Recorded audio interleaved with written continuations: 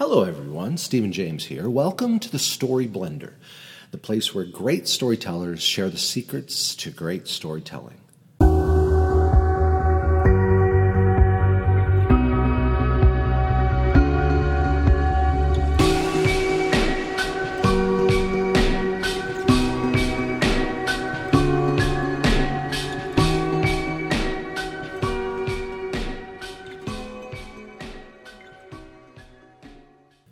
Now, 2020 was a difficult year for many of us, and I'm looking forward to the experiences, the memories, the stories that 2021 will bring.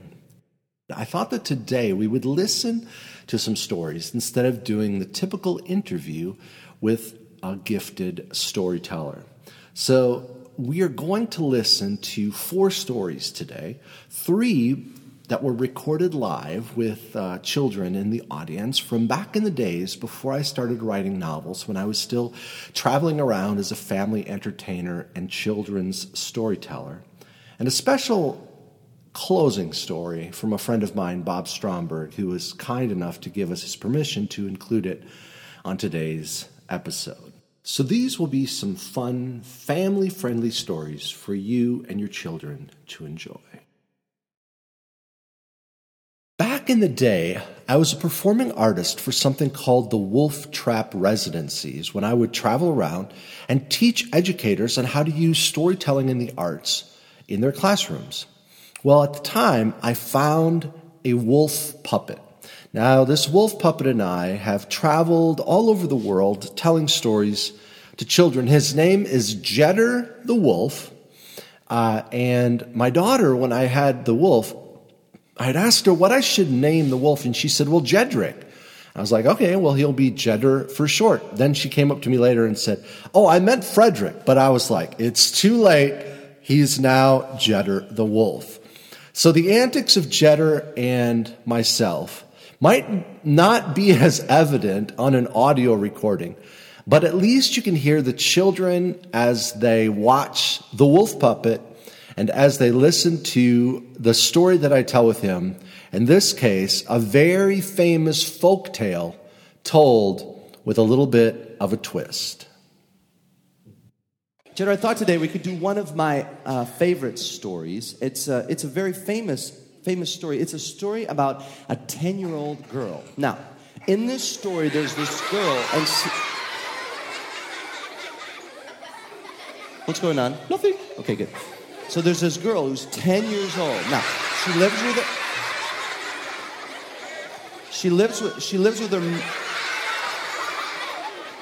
The girl lives with her mother. All right. There's a 10-year-old girl, and she lives with her mother. And the girl's name is Delicious. What? No, her name is Melinda Meldicious. No, listen. Say it with me. Linda, dishes. No. Now the girl wears this red cape around all the time, and it's got this red hood. They called her Little Red Riding Snack. No. Little Red Riding Hood. Say it. Little Fried Riding Snack. No. Now one day her mother came up to her and said, you look delicious. No, she didn't. Her mother came up to her and said, Melinda, I would like you to take this basket of lamb chops, right, to your grandmother who lives by herself in the deep, dark forest. Okay, Mom, but there are 2 things that you must remember. Number 1, always look both ways before crossing the street. What? That's not what she told her. She said, number 1, stay on the main path. Don't go off the main path through the poison ivy. Right. And the second rule is, don't talk to wolves. What? Don't talk to wolves. That's the rule? Yeah. What kind of a rule is that? It's a good rule. You're not supposed to talk to wolves. You talk to wolves. Oh, yeah. Well, anyway, she wasn't supposed to in the story. And she said, all right, Mom. Then she left and she went outside and began to walk along the trail, singing her Little Red Riding walking song. A Little Red Riding walking song? Yes. A riding walking song? Yes. It went like this. I'm taking goodies to my grandma, grandma. I'm taking goodies to my grandma's house. Cha-cha-cha. Look, Cheddar, why don't you try singing it? Okay.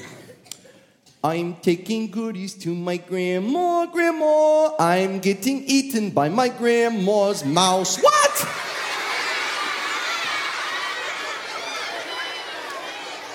And as she was walking along the path, suddenly someone stepped out of the forest. Do you know who it was? Yup. Are you sure? Yup. Are you positive? Yup. Who was it? I have no idea. Cheddar, it was the big bad wolf, dressed up like Spider-Man. What? Look, he was not dressed up like Spider-Man, wearing a skin-tight, form-fitting polyester crime-fighting jumpsuit.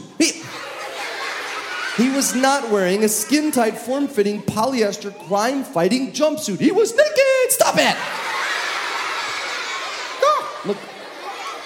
He was wearing fur, a fur coat, right. Mink, no, his own fur coat, okay? Where did he buy it, Walmart? Listen.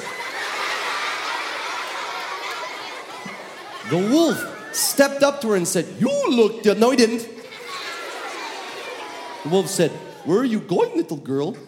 I'm going to my grandma's house. Oh, then take the shortcut over there through the poison ivy.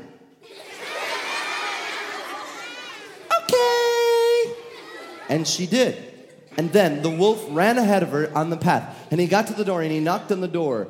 And he said, little pig, let me come in. Or I'll huff and I'll puff by the hair on your chin. What are you talking about? What do you mean hair on your chin? It was Grandma's house. Like I said, hair on your chin. Listen. You got the story mixed up anyhow. Oh, sorry. Rapunzel, let down your long hair. I see under your arm and it's hanging down there. No!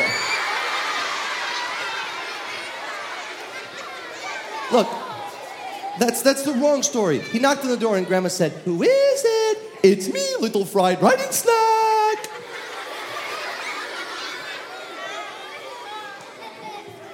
So grandmother opened the door. The wolf grabbed her, stuck her into the closet, took her own nightgown, put it on himself, and he waited in the bed. And soon, here came Little Red Riding Hood, walking along the trail, singing her song. I'm taking goodies to my grandma, grandma. My great big grandma has a great big blouse. What are you talking about?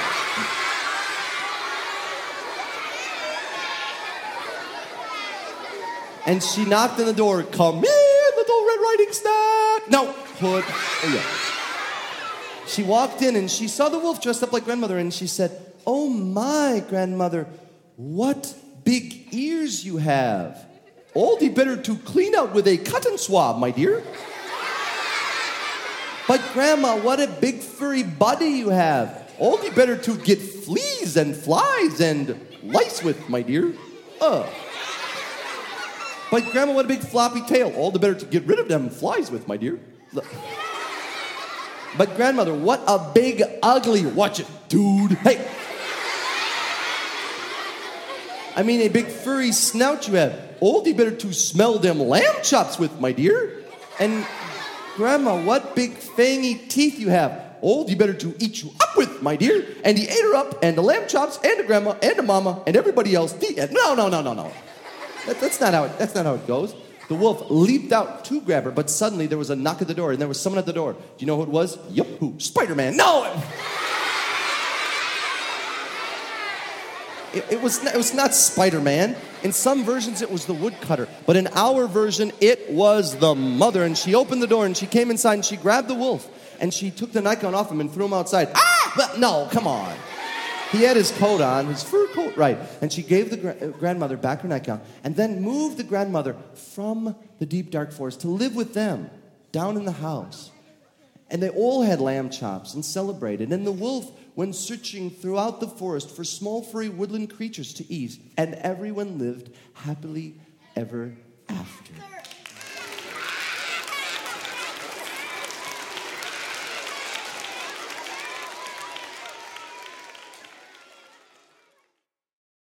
When I was a kid, I always loved turtles. I had pet turtles of my own for many years, and this is one of the first stories that I ever made up back in 1988. I started to tell to children at the time. It's called The Shell Slide. Every year, in the spring of the year, the animals would wake up. They would stretch out their right front legs and their left front legs, their right hind legs, left hind legs, tuck out their tails, and stretch out their necks. And all the turtles would do it, and then they would swim to shore. And they would get in line at the bank of the river behind the other turtles. Because every year in the spring of the year, the turtles would have a great contest called the Turtle Olympics. And it had one event in the Turtle Olympics called the Shell Slide. The turtles would climb up the bank, and there was a rock there they called the top rock. Then the turtles would climb on top of the top rock, and they would rock back and forth and back and forth and back and forward onto a long mudslide leading all the way down to the water, and there was a tire there left over from Mr. McGregor's car when he drove into the pond. They would bounce off the tire and fly over the pond like a ski jumper. And pulling all of their legs, hit the water with a splash on their stomach, and the water would spray up. The turtle with the biggest splash and the loudest noise would win the Turtle Olympics. And so this year, a little turtle named Tommy woke up and he swam to the surface. He stretched out his right front leg and his left front leg, his right hind leg and his left hind leg, tucked out his tail. But he didn't have to stretch out his neck, for Tommy the turtle had spent all of the winter with his head already out of his shell on a rock for a pillow, because Tommy the turtle was afraid of the dark. And if you're a turtle and you're afraid of the dark, you can never go into your shell. And so this year, Tommy said, this year, I'm going to win the Turtle Olympics. He swam to shore. He got in line behind the other turtles. The line took forever, probably because they were all turtles. And eventually, he made it to the top rock. He climbed on top. He rocked forward and back, onto the mudslide. He was going down, grass and gravel flying past his face. He hit the tire. He was flying over the pond. Pulled in his right front leg and his left front leg. His right hind leg, his left hind leg, tucked up his tail. But he just couldn't pull his head in his shell. He did a perfect dive in the water. Hardly a ripple, no splash at all. All the older turtles, they all shook their heads. Poor Tommy.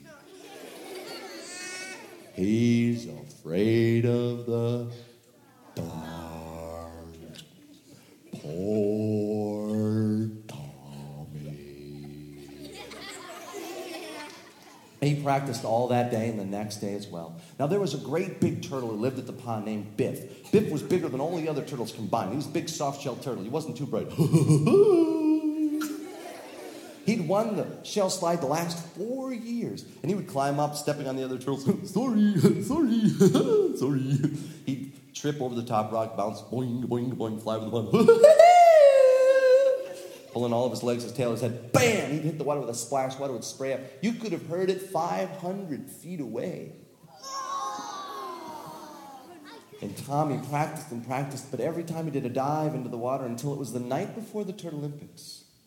And he said, I'll be the last one to practice tonight before we have the Turtle Olympics tomorrow. He swam to shore, climbed up the bank to the top rock, and then he noticed that the sun had set, the moon was rising, but it was dark at the pond. And no turtles ever did the shell slide in the dark. For if you hit the tire wrong, you wouldn't fly out over the pond, but you might fly up into a tree somewhere, 30 feet up there. Uh-oh.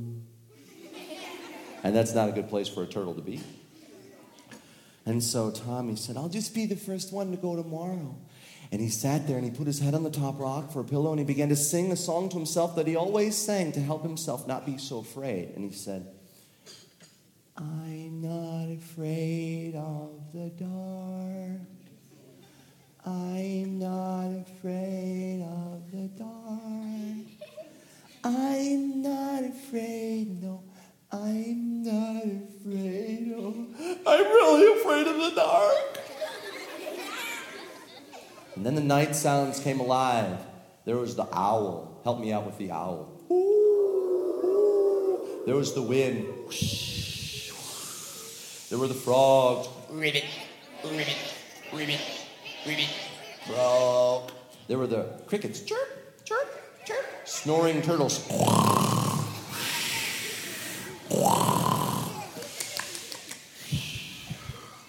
And the night sounds got louder. Louder owls. Louder wind.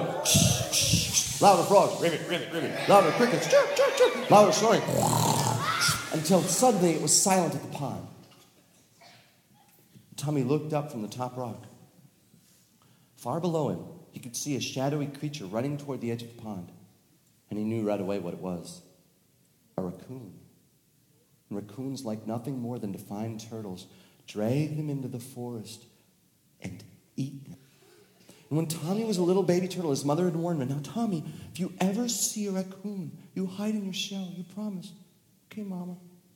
But now Tommy realized he wasn't in any danger, for the raccoon couldn't see him. He was up behind the top rock. But all of his friends and family were sleeping on the edge of the pond. Tommy had to warn them. He was the only one awake. But he was too small of a turtle to run all the way down the bank, and he had too small of a voice to yell out to warn them. In an instant, Tommy knew what he had to do. He climbed on top of the top rock, began to rock back and forth and back and forth and back and forward. I'm not afraid of the dark. He went on to the mudslide, streaming down faster than ever before. He was doing the shell slide in the dark. Grass and gravel flying past his face. I'm not afraid of the dark. He hit the tire. He was flying over the pond. I'm not afraid. No, he pulled in his right front leg and his left front leg. I'm not afraid. Oh, he pulled in his left hind leg and his right hind leg, tucked in his tail. I'm not afraid of the dark. He pulled his head in. He hit the water with a splash. Water sprayed into the trees. You could have heard it 851 feet away. All the turtles woke up. They swam into the middle of the pond. They said, "Who did the shell slide? Had to be Biff." They looked, Biff still sleeping. They woke him up. And that raccoon, when he heard that shell slide, he said, "Ah!" He took off just like that. Boom! He was gone. He was never seen at the pond again. Not once, not ever. And all the turtles said, "Who did the shell?" Then they saw Tommy's head poke out of the water. They said, "Oh, it was Tommy. He's a hero." They put him on Biff's back. He looked like a little wart back there. Began to swim around the lake, all the turtles singing, "Hey ho, the pond is safe. Tommy is the bravest turtle in the state. Hey ho, the pond is safe. Tommy is the bravest turtle in the state." And the next day at the Turtle Olympics, who do you think won the Turtle Olympics? Tommy! No, actually, Biff always won. But Tommy got 17th out of 11,004 turtles, and that ain't bad.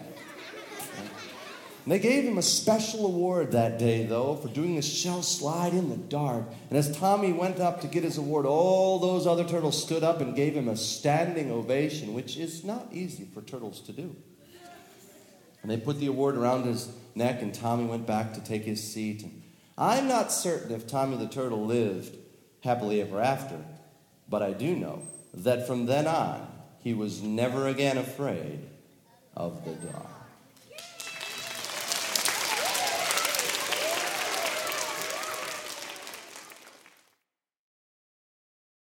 Back in 1996, when I was pursuing my master's degree in storytelling, we put together a special show for children all throughout our area here in eastern Tennessee. And we each developed a special story for that program. This is the one that I came up with. It's called The Bog Waddle. When I grew up as a kid, I was in the 5th and 6th grade. I remember that I lived on the end of a dead-end street, actually partway down a dead-end street. And on the end of the dead-end street, there was a bog. A bog is like a swamp or a marsh. This was a deep bog, a dark bog, a mucky bog. We called it the Mucky Bog. And there were stories about a creature that lived in the mucky bog called the Bog Waddle. Now, I remember when I was in the 6th grade, they brought university professors from the University of Wisconsin to test and to measure and to search for the bog wattle. They didn't find any proof that he was real or that he wasn't. But the kids in our neighborhood, we all knew he was real. And my neighbor that lived on the edge of the bog, Joe and his wife, Linda, they knew the bog wattle was real. We would sit there on Joe's porch. Linda made a great apple pie, and we would eat apple pie in the evenings, and he would tell us about the bog wattle. We'd say, Joe, have you ever seen it? Seen it. Never the whole thing at once. A back here, flipper there, fin sticking up out of the bog. But I've smelled it. Woo! Whoa, baby. That's nasty. Well, Joe, what does it look like? Look like? It's 35 feet long, 8 feet high. It's got 5 flippers on every side. Leathery, slimy, smooth gray skin. Its eyes are the size of a bowling pin. Its mouth is as big as the trunk of a car. Glistening white teeth like a shark.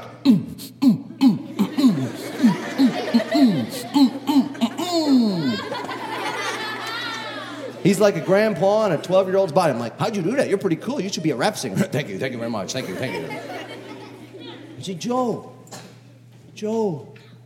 where does it come from? Come from? Well, it crawled from the bog. It crawled from the bog. It crawled from the bottom of the mucky bog. You want to try that with me? It crawled from the bog. It crawled from the bog. It crawled from the bottom of the mucky bog. Turn to the person next to you. Bog.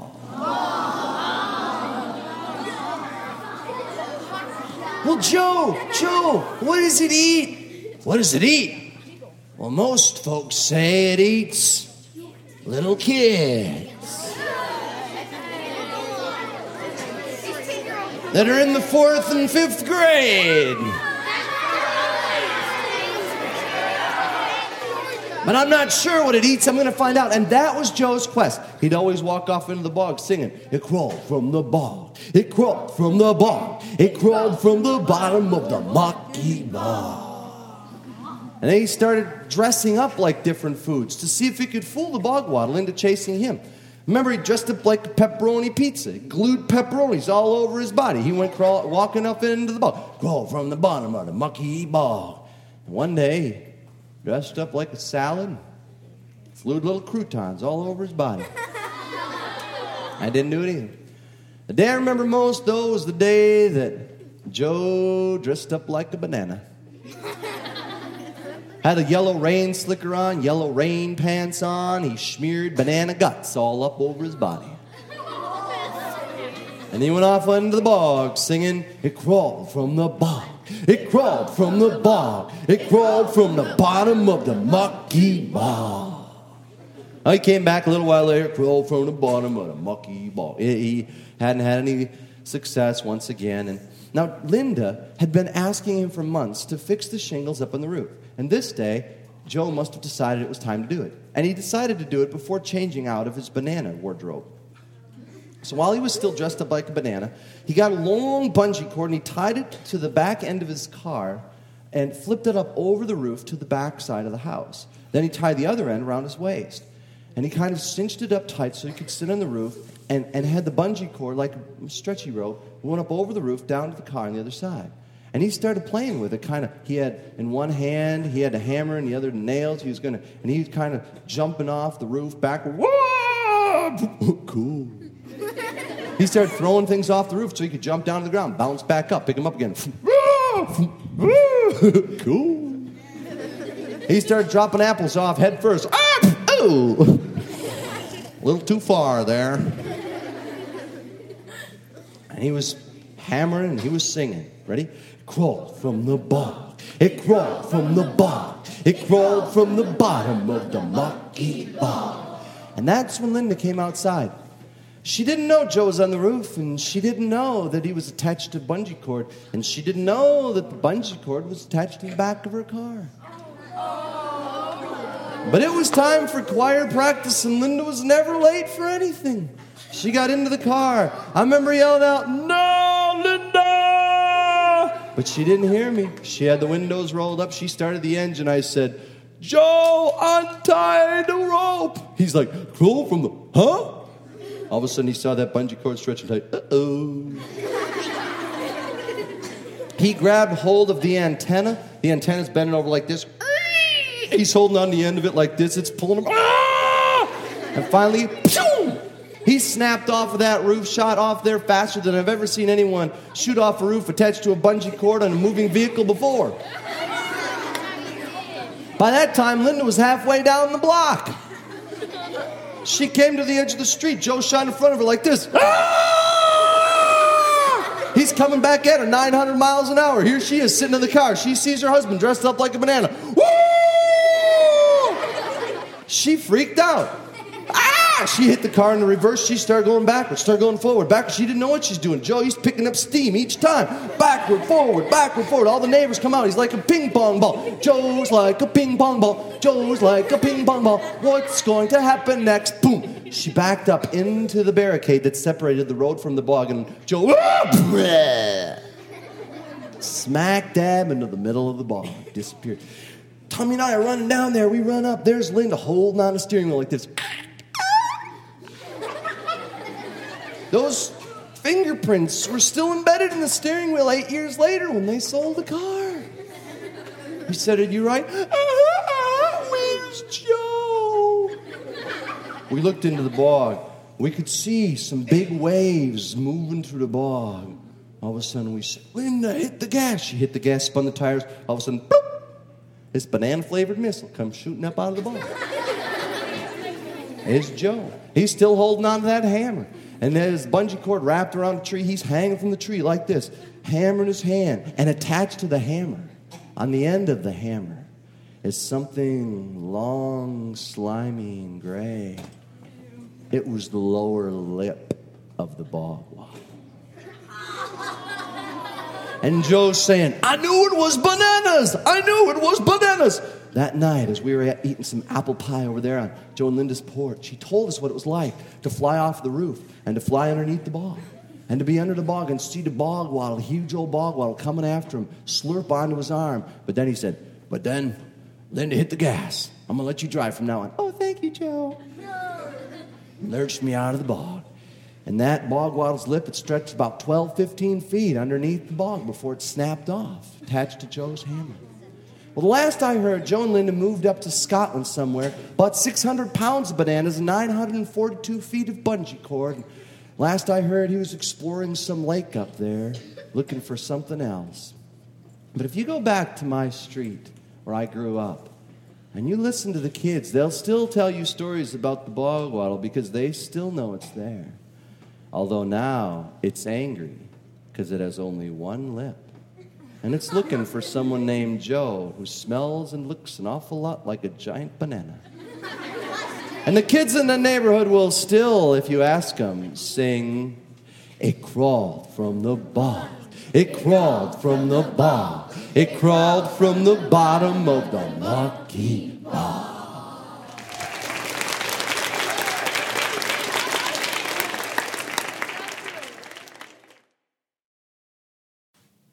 And now for our final story. This comes to us from Bob Stromberg, one of the most gifted comics and storytellers that I know. Bob encouraged me early in my career, and I'm super excited that he gave us permission to share his story called Mickey and the Mermaids, a bit of a coming-of-age story of the summer when he turned 13. I went with my Californian cousins to Disneyland. I may have been the first in my town to go there. Maybe the first in all of northern Pennsylvania, for all I knew. People from our parts didn't travel much. A trip to Disneyland was a big deal in 1965. I suppose it still is, but back then Disney World was 6 years from opening, and Disneyland, Walt's original dream, was still one of a kind. Walt himself kept a little apartment on the second floor of the fire station just inside the main gate, and it was not unusual to see him, Walt Disney, strolling down Main Street greeting his guests.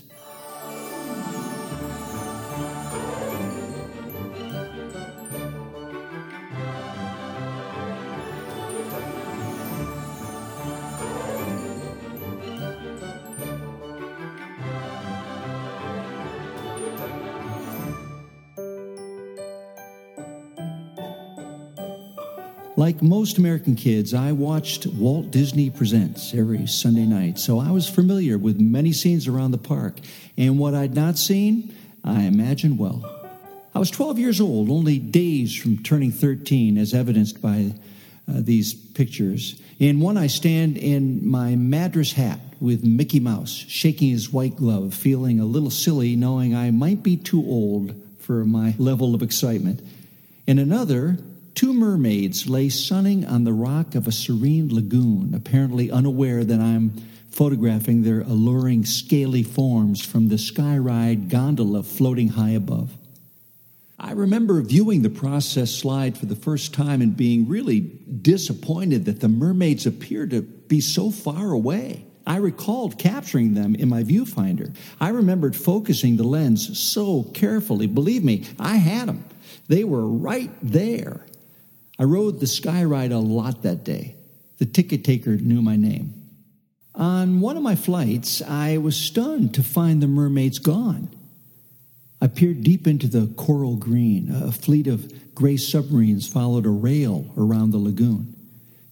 And there, right there beside the sub, I saw one swimming porpoise-like, only more attractive than any porpoise I'd ever envisioned. Even from so high, I could see she was beautiful. I had to get on that sub for a closer look. My cousin Peter rode the gondola in the seat across from me. He was a year younger. He stretched his chubby frame to look over the handrail, dangling spit from his lips. It was a game he'd nearly perfected. The idea was to let the spit stretch toward the ground a few inches, maybe as many as 4 or 5, and then suck it back in before it fell onto the tourists below. Unsuccessful in his last attempt, he jerked his head back in the gondola and slumped down as far as the safety bar would allow. Oh, jeez, he howled in laughter. I think I got that lady bad. Hey, Pete, you want to try that submarine ride? I said casually. Nah, look at the line. It's clear over to the Matterhorn. Let's do this some more. So we took another ride across. This time, from a distance, I could see the creatures were back. Tail fins flapping playfully, bodies glistening in the late afternoon sun. When we were directly above them, the gondola stopped for about a minute, swinging slowly back and forth. I did not know for certain that it was an answer to prayer. It may have been a coincidence. Either way, I took the opportunity to snap a picture. I looked at my cousin. He was about a year from sharing my interests. I think I'll try that sub, I suggested again. I always wanted to ride one. You coming or not?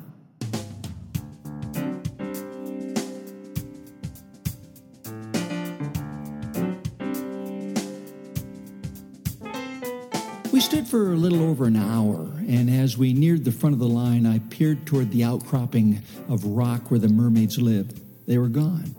This either meant they'd punched their time cards and blended into the mostly human park populace, or perhaps they were back in the water. At the front of the line, we squeezed through the turnstile and descended the stairs into one of the 8 subs circling the lagoon. Ours was called Nautilus. I grabbed the first tiny seat, flipped it down, peered out my porthole into the coral reef, possessing beauty only Disney and God could create. Slowly, the sub began to move. We heard loud sonar pings and the voice of our captain.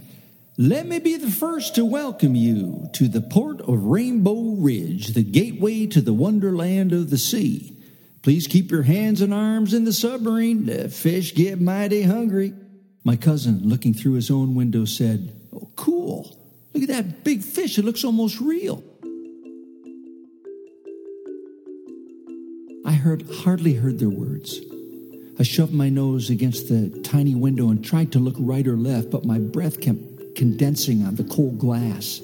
Crabs, spiny lobster, a large grouper of giant squid, and then more sonar pings.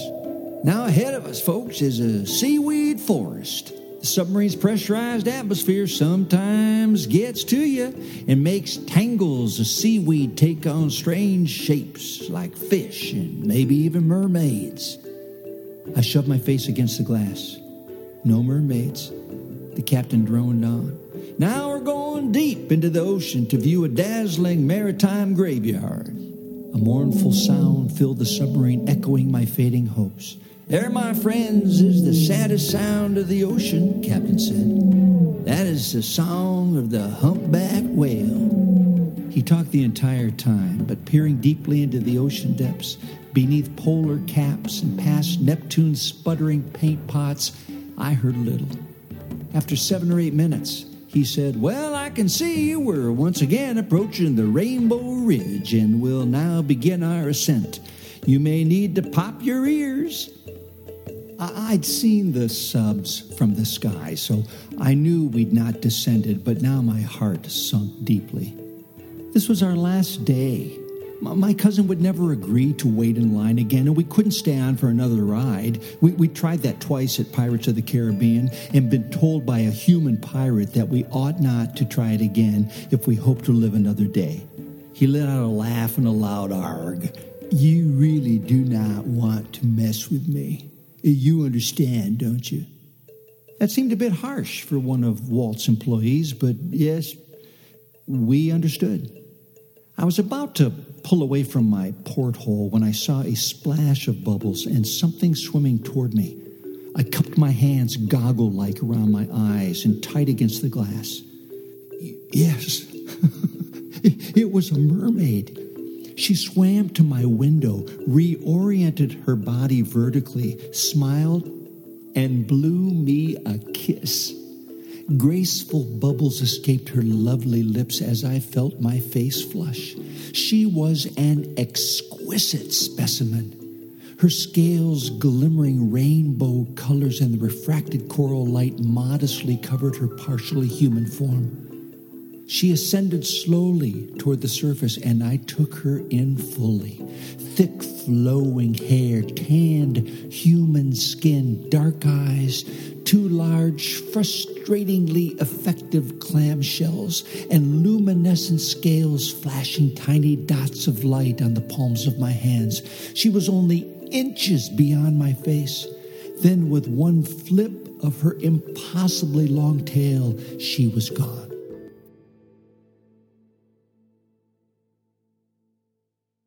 My camera hung around my neck, but I never thought to take a picture.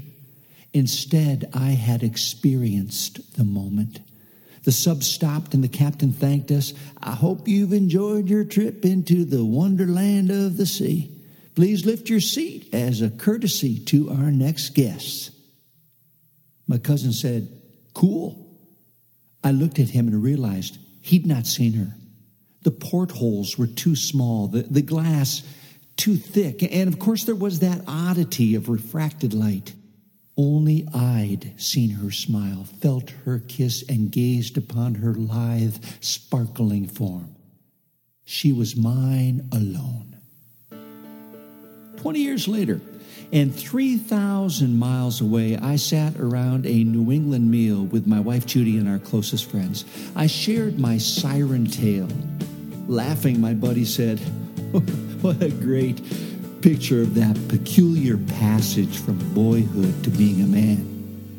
Our son turned 13 last week. I opened his dresser drawer the other day. On one side were his Legos, and on the other side his shaving cream and razor. I suspect it was something like that for us all. For me, it was Mickey on one side and mermaids on the other. Thank you, Bob, for that poignant story. It brings back memories of my own from when I was that same awkward age. I encourage everyone to check out the resources that Bob offers and the stories and the comedy that he provides at bobstromberg.com. Like us and subscribe wherever you listen to podcasts, or click to thestoryblender.com for more information. I hope that you've enjoyed this special episode of The Story Blender. We wish you all the best this year in 2021. Stay healthy, stay safe, stay well, and always remember, the art of the story is all in the blend.